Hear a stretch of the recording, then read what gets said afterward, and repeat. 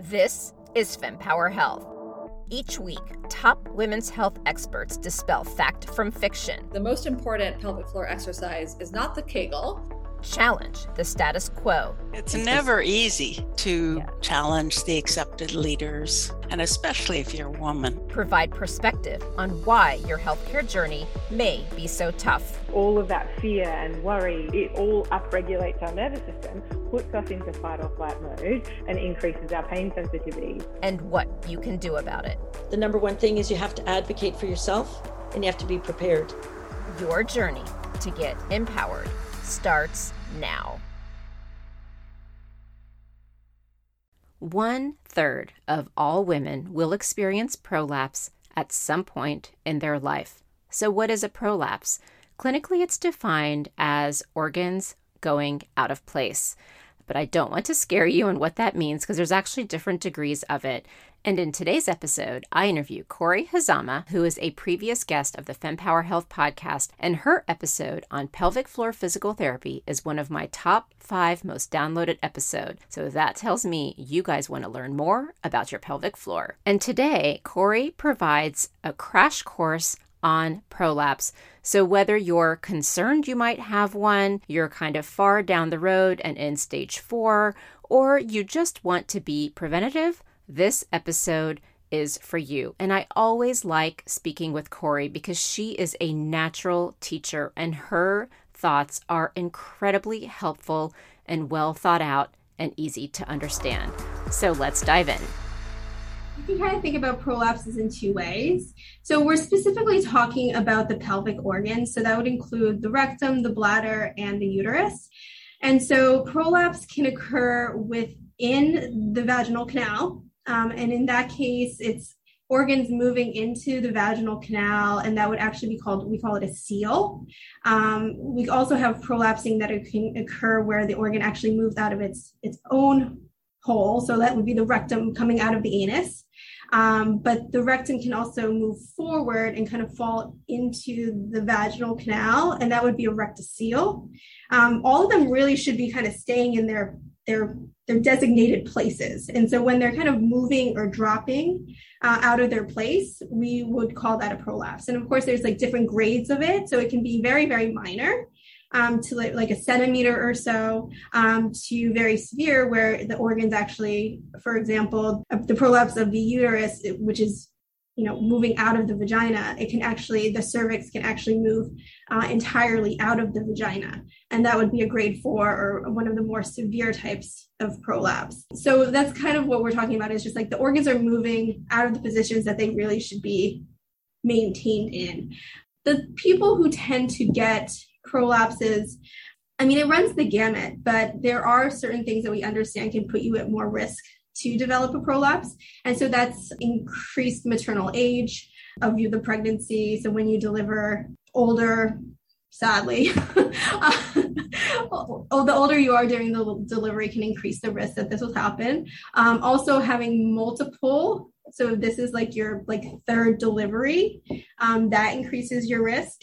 And then also just from my own experience, people who tend to be more prone to get them are those that have more stretchy connective tissue. We talk about the Beighton scale, but it's like a measure of hypermobility. So some people can do extra flexible things, like I can't, but like they can, hyperextend their elbows, their knees. And so we measure that on a scale of how much hypermobility they have. And so it just means that you have extra stretchy collagen. And so you just don't have as much support just built into the system to kind of suspend things and hold things in place.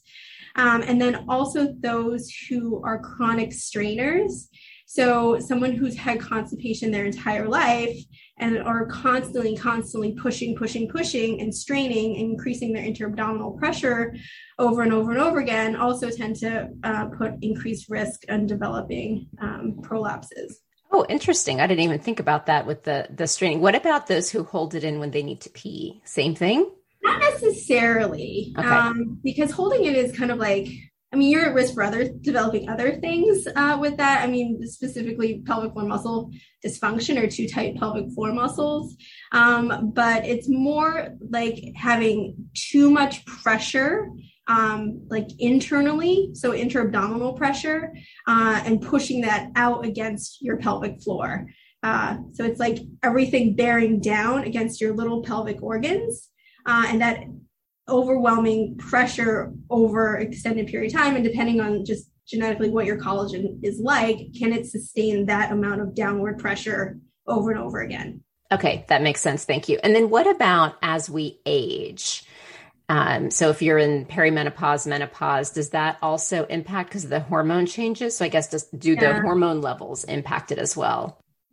Yeah, I believe that does play a significant role, because I've had lots of patients who've, they delivered 20, 30 years ago, and now they're going through menopause, and maybe this thing never bothered them in the past, but now all of a sudden they're having difficulty with bowel movements, or they're having more urinary incontinence.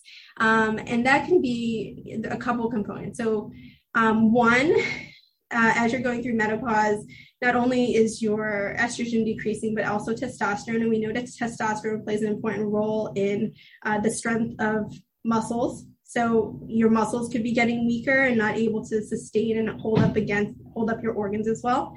But then also estrogen plays an important role in just the bulkiness of the urethra and the vaginal tissues and the vaginal vault. So that also creates some intrinsic stability. And so again, and usually there's these underlying factors. It's like, you're kind of already at risk a little bit because you strain a lot in general, or you just don't manage your internal pressures well. Like some people just valsalve a lot. They don't know how to use their abdominal muscles well. They maybe clench their pelvic floor muscles more. So that's all examples of would impact your ability to organize your intra-abdominal pressures. Again, without these extra little protective factors that hormones provide, it kind of just, I think, makes the problem more apparent. And it might seem like, oh my gosh, this came out of nowhere, but it was kind of like, things are kind of keeping it from being extreme. And now like you lost the integrity of the vaginal vault a little bit, as well as the muscle tone. And now all of a sudden it seems much, much worse. How would someone even know they have it? So you've described what it is. You've described what could cause it, but how does one know? Now, I will add a personal anecdote here. So I learned about pelvic floor physical therapy through a childhood friend's sister who actually, I think, came through your center to learn some of the techniques. But then I ended up going to your center because I remember last time we had spoken about how a lot of hip issues could have something to do with the pelvic floor, and I was having hip issues. And around the time I went, because you educated me so much on pelvic floor muscles, I'm like, I think I might have prolapse.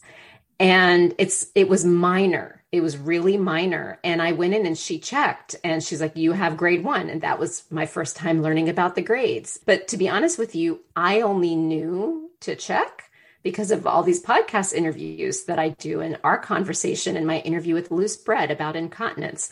So how does someone who doesn't even know to look for it monitor that something could be going on so they could be proactive and not get to the point where the organs are almost literally falling out? We can grade prolapse, but ultimately, as a physical therapist, like my main concern with prolapse is it giving you symptoms? Is it functionally impacting your ability to pee, poop, have sexual function, jump up and down, run a marathon if you want? Like, that's when I care about a prolapse. If a prolapse is really bad, you will know, because I have these patients come in and they're like, yeah, there is something there. I see it. I feel it. When I clean myself after I go to the bathroom, there is something there. And sometimes I have to push it back in. You don't miss that.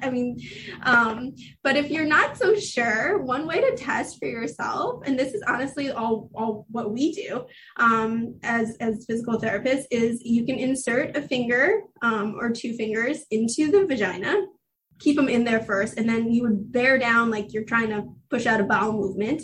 And you should not feel anything moving into your fingers. Nothing should be coming down into your fingers. Nothing should be pushing forward into your fingers, and nothing should be pushing back into your fingers. The uterus is prolapsing. What you'll feel is as you bear down, you'll actually feel like the cervix, and it feels kind of like, the tip of your nose. You'll feel that make contact with your fingers. Again, it's like you really shouldn't have any movement of your organs when you're bearing down. Nothing should happen. You might feel the muscles kind of like, pushing apart or whatever, but that's like a muscular contraction. It feels more like this, and you shouldn't feel like tissue, like the walls, like the whole wall of the vagina kind of like pushing into your hands. I'm thinking of a friend of mine who had a baby, and she proactively did pelvic floor physical therapy just to make sure after she had the baby there weren't going to be issues. Because I think she might have had we didn't go into incredible detail because I'm not an expert on this, but she did say that she proactively went. So you talked about, the people who are at risk. Like pregnancy is an easy one. It's an event. When you had the baby, it's very black and white. What would you recommend as far as being proactive in situations like that, where it's a black and white situation that could cause the prolapse? I think the best thing, and this is unfortunately what I don't see enough of, is going to a physical therapist before you have the baby. A lot of women are like, I'm feeling fine, nothing hurts, I'm ready to do this thing, and, they do some birthing classes, but what they don't do is they don't come in and see a physical therapist, actually have us go through, this is how you're going to push. I'm going to check your pelvic floor muscles, make sure they're getting out of the way, make sure you know how to like use your abdominal muscles to kind of funnel downwards so that you're like actually able to move the baby downwards. And get your pelvic floor muscles out of the way to make sure that they're actually pushing as efficiently as they can. We also can use biofeedback which are like little electrodes to kind of also examine like, okay, are you pushing better on your side? Are you pushing better in quadruped? Are you, pushing better on your back? So it's, kind of going through all the different positions so people kind of know before they head into the delivery room. This is when I am best able to generate the forces I need and not put added strain on my pelvic floor. They already know that going in after they've seen their physical therapist. It's harder when somebody delivers and like, say they had to push for 4 hours and then they come in and now they have a prolapse and now they're having incontinence. We can do a lot of things to help proactively. If they could even prevent that kind of from happening, that would be ideal.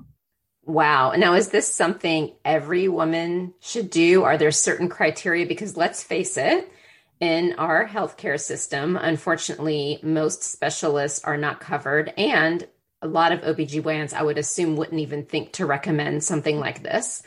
Is there maybe some sort of criteria of like, okay, if I were to have a baby and I don't have unlimited funds, how do I decide whether or not I should be the one that must be proactive? Yeah, I think, honestly, if you're not having any issues, like you're not having back pain or SI pain or hip pain or any of those things going in, it really only is like one session, just peace of mind. Are you doing everything you need to do? Are your hips moving? Can you actually get your hips? Like if you did have to deliver, in that like knees up and out kind of position that most women picture themselves delivering in. Some women don't even have the flexibility in their hips to get there. So it's like, I do think like we need to get the word out that like, it's really just one visit. Your OB is not looking for these things. We're physical therapists. We know hip range of motion. We know how muscles function. We know about coordinating muscles. We know about like optimal, like pelvic bony, we look at the sit bones, make sure they can actually like spread apart so the baby can move through the canal. Like we're looking for these things and it really only takes one visit, a couple little tweaks, a couple of things we can teach you that you can do at home or have your partner assist you with to make sure that you really are like going in there as readily prepared as possible. What about, anyone else? Is there anyone else that you would say, here's who should be proactive and this is when you need to be proactive? Anyone with chronic constipation. There's other reasons why you should be coming in for physical therapy. if you do have chronic constipation and you are finding that you're just straining and you're straining more and more, that is somebody who should come get checked out. Also, anyone who is having some back pain or especially back pain with bowel movements or straining, or like, you know, if they're when they're increasing their inter-abdominal pressure and they're having that referred to their like low backs or something, that usually registers in my mind that something's going on with the pressure isn't being regulated well, which is going to put more strain and pressure on your pelvic floor and potentially on your pelvic organs. So those people, you know, having hyper mobility in general isn't usually a reason to come in for physical therapy because you might be at risk for prolapse. But if you were somebody who is hypomobile, who is straining a lot, is thinking about perhaps maybe getting pregnant at some point, it might be good also to kind of address those things sooner rather than later as well. Okay, those are good examples. Thank you. Because you're a pelvic floor physical therapist, we started talking right away about coming in for formally pelvic floor PT. But what are ways of getting support? So I don't know how best we do this. If are there things you can do at home before you come in? There could also be the grades. So like if you're in the beginning stages, it's a few visits, this is what happens. If you know, the impact of if you waiting, you think you can hold out, you think everything's going to be fine, or you're scared to go to pelvic floor PT and your organs are coming out. Can someone like that be helped? And if so, what would it take? Most prolapses, in my experience, again, I have no literature that proves this, but in my experience, it seems like we can improve things by like a grade or so. So again, it's like once it's already started to prolapse, there's not a whole lot we can do to kind of return the structures that are stretched out to their previous tension, because what is happening is it's like the things that are holding the uterus up are these ligaments that are supporting the uterus, and those are what's stretching out. We're working on the pelvic floor, which is underneath all this stuff. And so, you know, we're hoping by creating some strength and stability through the pelvis, it helps to kind of support the organs.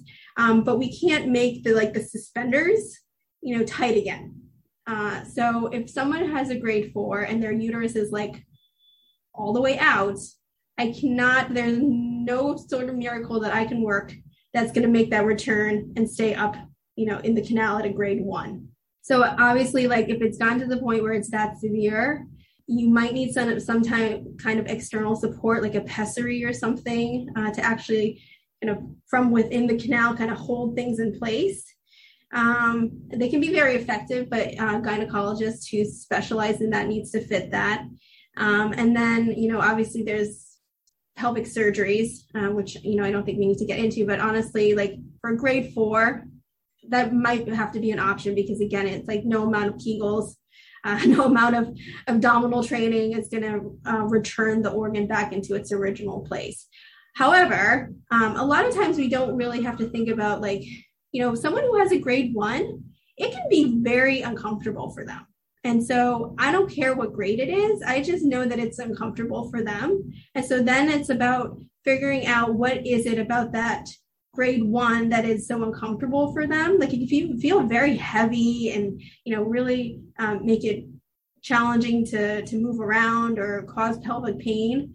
And in those cases, it's like we have to, you know, there's usually other things going on. Like there's tension in the pelvic floor, or the pelvis is lacks some of its mobility. There might be hip restrictions, lower back restrictions, or also just an overall in coordination of the abdominal core muscles with the pelvic floor muscles with the diaphragm. And so that's like, that doesn't depend on the grade. You know, it's like a lot of grade doesn't necessarily dictate like how much discomfort someone's going to be in. There's been a lot of tools that have been developed where you can buy them on Amazon, where they train you through an app and a device that you put into your vagina that helps you with understanding if you're doing Kegels properly. Can you talk to us a bit about how someone should look at those devices? Because I'm sure they're great. It's great for education and things like that. But, my understanding is there's tons of muscles down there and it's much more complex. And I still remember the statement from our previous episode, which I think I refer to a lot, which is if you don't do the Kegels properly, then that can also have an impact. So if I were someone who's like, I can't find a pelvic floor PT, I don't want to pay the money, let me just get this thing on Amazon. Like, what would you say to that person? If you know that you're doing the pelvic floor muscle contraction correctly and you need like a training aid to, hold you accountable, I think they're really great. But the problem is they're not sensitive enough. They just know that you're contracting, but they don't know how you're contracting. So I always break the pelvic floor up into quadrants. It's not like it's just one piece, so it's like, if you're looking at the pelvic floor, it's like all the muscles have to contract together equally, from all sides. And what you feel sometimes is a very strong asymmetry. It's like just the back is contracting, but like there's nothing happening in the front, or the right side is really active and the left side's like a little latent, or it's not coming in as strong. And so it's the asymmetry that creates a lot of this, like these shoving forces, which can create a lot of that discomfort that people complain about. And so with those training devices, I feel like they're not giving you the whole picture. And it's really important to have somebody who understands the pelvic floor and the importance of the correct activation sequence, and the coordination with all your muscles is really important. Like, you could get an idea for this just tactilely by putting your finger into your vagina and doing what you think is a Kegel. And there should be no butt squeezing. There should be no tucking of your pelvis. There should be no squeezing of your knees together, but it should feel like, I think of it almost like a diamond, but it should feel like all sides of the diamond come in together. And a lot of people feel something happen and they assume that's what's supposed to happen, but all sides should actually come together, and then should actually feel like almost like a little lift. Like it's like it's pulling your finger in. FemPower Health is pleased to partner with the upcoming FemTech and Consumer Innovation Summit. The summit is the latest deep dive event, part of the Women's Health Innovation Series, looking to tackle this growing sector of women's health, having had continental success in driving innovation, investment, research, and partnerships in traditional women's healthcare by bringing together critical stakeholders. Join us in New York on June 7th and 8th as we channel this success into the consumer sector of women's health.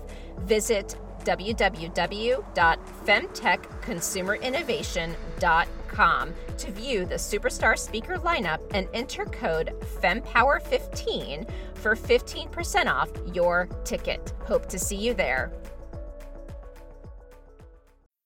What about if someone says Kegels aren't working for me? Well, I would say either you're performing the Kegel incorrectly, or that's not the right prescription for you. Kegels on their own are not some miracle exercise that's going to like cure everything. I think we've gotten that a little bit into our heads, but in all honesty, think of like when you were healthy and like nothing hurt, and like, your bladder and your rectum are doing everything they were supposed to be doing, which means you're not actually feeling anything, nor is it causing you any distress. Did you ever Kegel? Probably not. So it's not like an active thing that we should be doing regularly. Yeah. So I feel like we've gotten the misconception that they're like the fix-all. But it really is like these muscles, these pelvic floor muscles do not ever work in isolation. And a lot of times it's not their fault. It's like something else higher up, like either your abdominal muscles are not providing the tension required for the pelvic floor muscles to engage appropriately. A lot of times it's just the alignment of the muscles. So through posture, the muscles are just not in the optimal alignment to actually engage appropriately, because these muscles actually are supposed to be automatic. It's like when you're in the correct position and you need them, they are there. And we don't have to prime them. They're automatically supposed to happen without any conscious thought to it. And so a lot of that depends on like, are they set up for success? And a lot of that comes down to the alignment of the bones and your posture. Interesting. So, and again, I probably even subconsciously without intention focused on the Kegels and some of the questions I'm asking. So what are some of the other, I guess, prescriptions that would help someone who is dealing with a prolapse? So Kegels are one. Like, what are some of the other things you as a pelvic floor physical therapist can do? And then maybe we can dive into the things that aren't within your remit, but are other options that women can look at. So first and foremost, I'm always looking at alignment and posture, because again, we're thinking about our bodies are this enclosed canister, and it really is just a pressure system. And so like if the pressure inside overwhelms the pressure outside, then it's like, then you have problems. And like, it's about controlling that. And so it's like, that's what your pelvic floor muscles and essentially like, so the top of the canister is your focal folds. Okay. So we regulate through letting air in, holding air, like letting air in, holding air in, like holding our breath, whatever, like to kind of engage and create pressure within the system. And then our pelvic floor also can open and close to either, sustain pressure or kind of let pressure out. So I spend a lot of time on like, okay, can somebody actually get into the proper alignment to have their pelvic floor muscles engage, have their abdominal muscles engage, regulate the pressures better so they're not getting, I always have to stand up and do this, but so like if I have faulty alignment, I'm standing like this. When pressure goes down, all the pressure is kind of pushing outwards. And I have a little bladder here. And so all the pressure of my body and gravity is just pushing my bladder straight out. If I'm in this position, and when pressure goes down, it goes down through my whole trunk. And so then it's dispersed equally along my pelvic floor. My pelvic floor actually has the ability to engage and kind of control that and provide support. Whereas in this position, in the front, it's so overstretched, it really can't do much of anything at all. So I spend a lot of time on that. I also spend a lot of time on breathing, breath control, making sure the pelvic floor muscles, because again, it's a lot of times there's asymmetry. You always think that with prolapse, it's like, oh, it's weak. But a lot of times it's like there's actually areas that are tight, and then other areas that are overstretched because the other areas are too tight. It's almost like it's like pulling on the reins of a horse. It's like the ones that are overstretched and tension because the back ones are shortened and tight and pulling. The front ones are not going to work. So they're not going to be able to engage the way they need to. So we work a lot on the imbalances of the muscles, making sure also that like hips have good range of motion, back has good range of motion, flexibility, making sure there isn't other external tensions on the pelvic floor that the pelvic floor needs to work against or isn't going to allow them to perform to the ability that they need to. And then we do work on Kegels, but from the perspective of not just like Kegel, Kegel, Kegel. It's like, can you symmetrically contract these muscles with your abdominal muscles and your breath, and then also let it go when you need to, and then also have full range and control to actually have a bowel movement, actually increase your intra-abdominal pressure to bear downwards, but then be able to allow the pelvic floor muscles to get out of the way. Do you prescribe yoga sometimes for people? Because you mentioned the breathing, and yoga is very much a lot of the breathing components. Do you sometimes just have people do that, or is it very specific prescriptive type of breathing that you're trying to help with getting the body aligned in a certain way? I actually really, really love Pilates because it does engage the breath along with the core muscles, and also pays a lot of attention to optimal alignment in a way that I think is actually really, really beneficial for people. I've heard some people talk about vaginal steaming helping with their prolapse. Can you tell me, because look, I am willing to try anything. I've actually tried vaginal steaming and it did help with some other things, but I heard about it. And as you know, there's not a lot of data in women's health. So I always like to ask the question and get various experts' opinions on it. So what have you seen with that? Have you tried it? Have you read it? By the look on your face, I'm thinking, heck no. Well, I haven't tried it. So I can't really speak out of, personal experience, but just from like a theoretical standpoint, one, I think it'd probably be very nice. And I'm sure, if you have some dryness or if you have some skin, also just the warm, moist heat, I think would help with blood flow. So if that's something you're struggling with, and again, blood flow is always going to be very beneficial for the pelvic floor muscles, all your entire pelvic region, probably would do really well, like, you're getting good blood flow.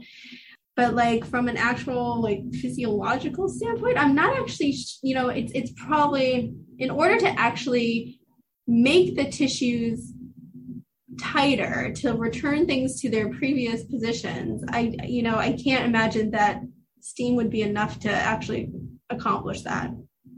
Would you say one would look at prolapse as being reversible? I think we kind of have to look at it from the standpoint of like, how distressing is this prolapse for you functionally? And we can absolutely improve your function that this prolapse is impacting, but keeping out of our minds whether or not like the position of the organs actually changes. With respect to you're in like, the stage 4 of it where you're in a bad spot. Like I've heard all sorts of things that people have done. Is it the netting? Is that what, I can't remember now what the term, the netting, which I've now heard, I think, aren't they saying you're not allowed to do it anymore? They've changed it. I know there've been a lot of issues with that and negative impacts that people have had.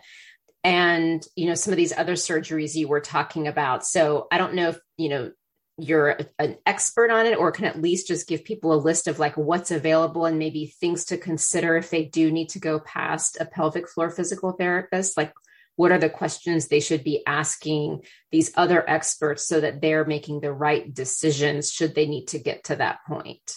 I really think it's not a failure on yourself if you end up having to need a surgery for these things.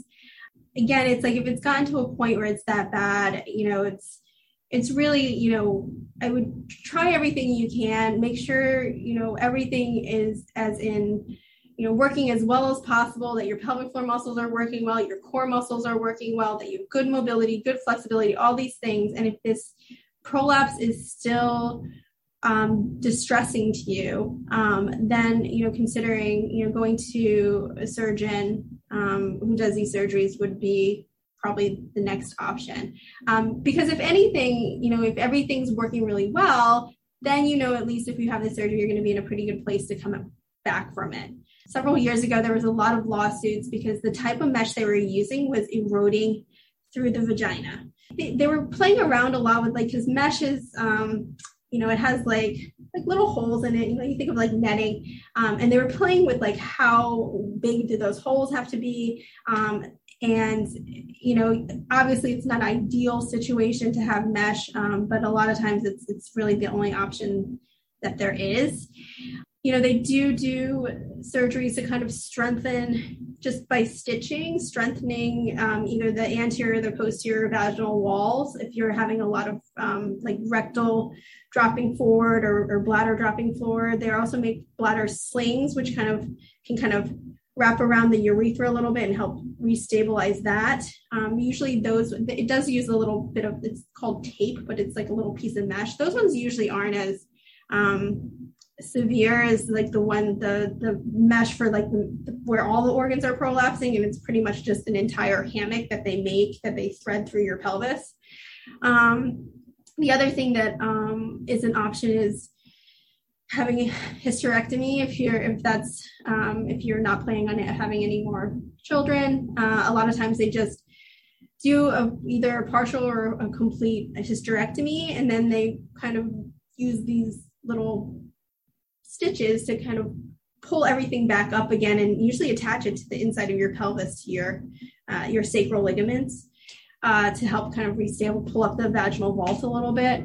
So there's lots of options. I have patients who've gone through with it, and we tried everything we could because again, a lot of people just, surgery usually is not where most people want to go. So I'm absolutely always willing to try everything we can. And at least we know we've tried everything we can. And so if you get to the point where it's just like, you know what, I physically am in a really good place, but this prolapse is still really a major problem for me, then there's definitely some really, really excellent surgeons out there to talk to. And how would someone find those excellent surgeons? How would someone know that they're going to the right place? Consider word of mouth is important. A lot of people have had these surgeries, like I'm sure online there's lots of forums. But again, I would look for a surgeon where this is what they do. They're not like a generalist that's doing prolapses, but then also, endometriosis, also, bladder slings, so like, it's kind of like their bread and butter. This is what they do. And then also just like getting multiple opinions, like seeing several doctors, see if you're hearing the same thing. If you're getting completely different suggestions, obviously I'd probably want to do some extra research and just make sure, why is this person suggesting this and this person wants to do this? And I'd probably want to, make sure that I'm getting as much information as possible before going in. And then just going back, because we didn't dive into it, just in case people didn't understand what this is, a pessary. Can you explain what that is and how it works? So pessary, they come in lots of different shapes and sizes, plastic or silicone, or they come in different materials, but it's something that you actually put into the vagina. And sometimes they're circular shapes, sometimes they're square, sometimes it looks like a tampon. But what it is it's just a space occupying thing, which like helps to kind of create a force that pushes out against the vaginal wall to kind of just push the organs back to like the places that they're supposed to be. The yoni eggs, how do those differ from the pessary? I mean, it sounds like they're obviously different, but just in case someone sees the yoni egg, it's like, well, can I just use that? Like, how would you differentiate that? Yeah, so that I think of like the jade eggs as more like a vaginal weight. And so that's about, putting something that actually sits on top of the pelvic floor muscles, that has a little weight to it that is cueing the muscles to create a contraction to try to hold it in. So that's, to try to help one, with kinesthesiology of your pelvic floor muscles, but also create a little bit of a challenge for your pelvic floor muscles. These pessaries, typically they're going to probably, like the one I'm thinking of is a circle, and it's almost like the diaphragm or something, but it goes up into the vagina and it actually pushes outwards, whereas like the yoni egg is more like the force is downwards. So you kind of want it to like, you kind of like squeeze it and push in, and then it pops out into place to kind of push against the walls. It's supportive versus like, facilitating a contraction or something. Okay. No, that's very clear. Thank you. Now, how does one know, okay, I'm in a good place? And I know you started off by saying the grades don't really matter. This is really about how you feel. You had mentioned that as far as helping someone, you could maybe get them to a certain point, not always to perfect. So given the nuances, and this is not something where it's like, check, check, check, now you're done. How does someone know, okay, I'm now in a good place?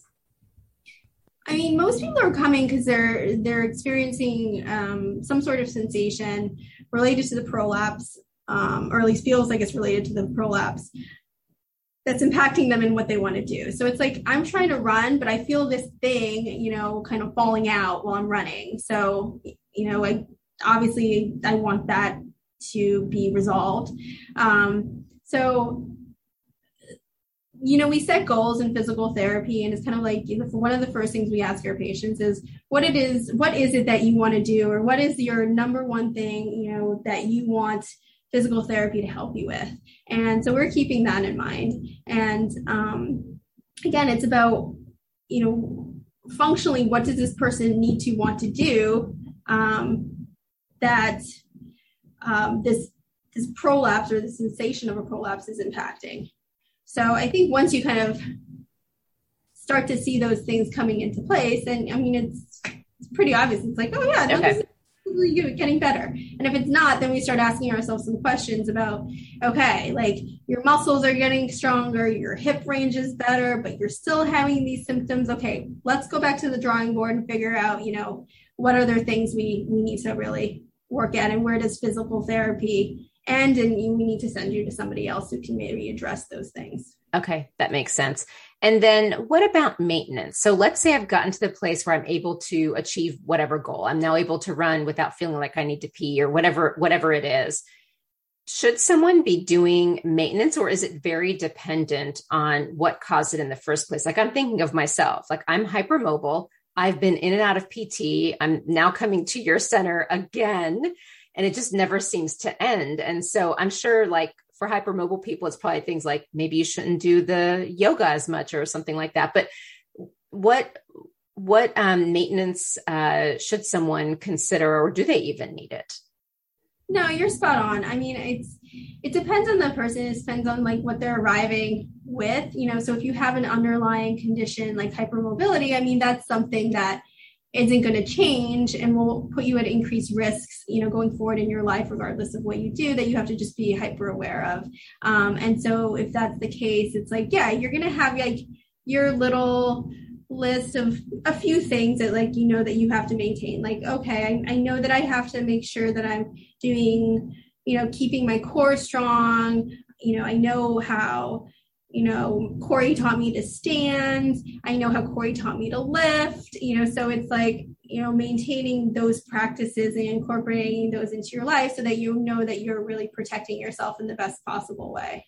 Great words of wisdom. And I have to admit, I'm still doing yoga, but I really am careful. Like I tell myself, Georgie, don't overstretch. I know it feels so good.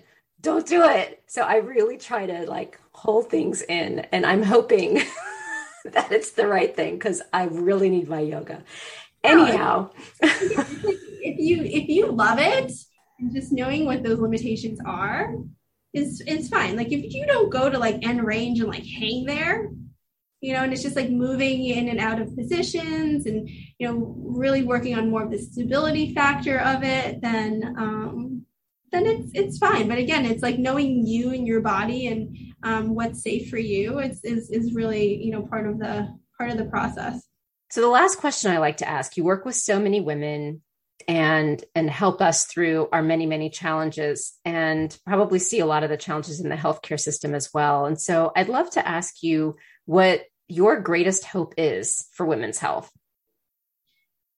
My greatest hope, I mean, I think I said this last time, but I just think it's important that every person is empowered enough to know what's out there, and that there is help, and there's just no one has to suffer or, like live with it, or just, put their head down and just bear with it. I think there's always help. There's always hope out there to get the help that you need, or at least the guidance and the support. I mean, that's part of what our job is too, is just to be there to support and educate and encourage. So I think, again, it's like everyone knowing that there's options, that it's not just like you're stuck in this, the way you are kind of thing. Right. No, absolutely. And yeah, when it's things like this, the answers aren't always clear, which can make it really frustrating. But I agree, not giving up and finding the right person and asking the right questions is important. So thank you. So thank you for what you do. Thank you for making time. I know this has been a really busy time of year for both of us. So I'm really glad we were able to make this work. So thank you. Thank you. No, it's thank you again for having me. Always an honor to speak with you. Oh, thank you. Thank you for tuning in to this discussion on the FemPower Health podcast. You can refer to the show notes for links to information that is referred to in this episode. And if you like this episode and found it timely and valuable, please take a moment to tell a friend or a colleague about FemPower Health. And right after this episode is over, please think of one person who might find this episode helpful and tell them about it. And if your friend is new to podcasting, please show them how to subscribe to our show. And another way to support FemPower Health podcast is to leave a review where you listen to podcasts. And as a reminder, the information shared by FemPower Health is not medical advice, but for information purposes to enable you to have more effective conversations with your doctor. Always talk to your doctor before making health-related decisions. Additionally, the views expressed by the FemPower Health podcast guests are their own, and their appearance on the program does not imply an endorsement of them or any entity they represent. See you next week.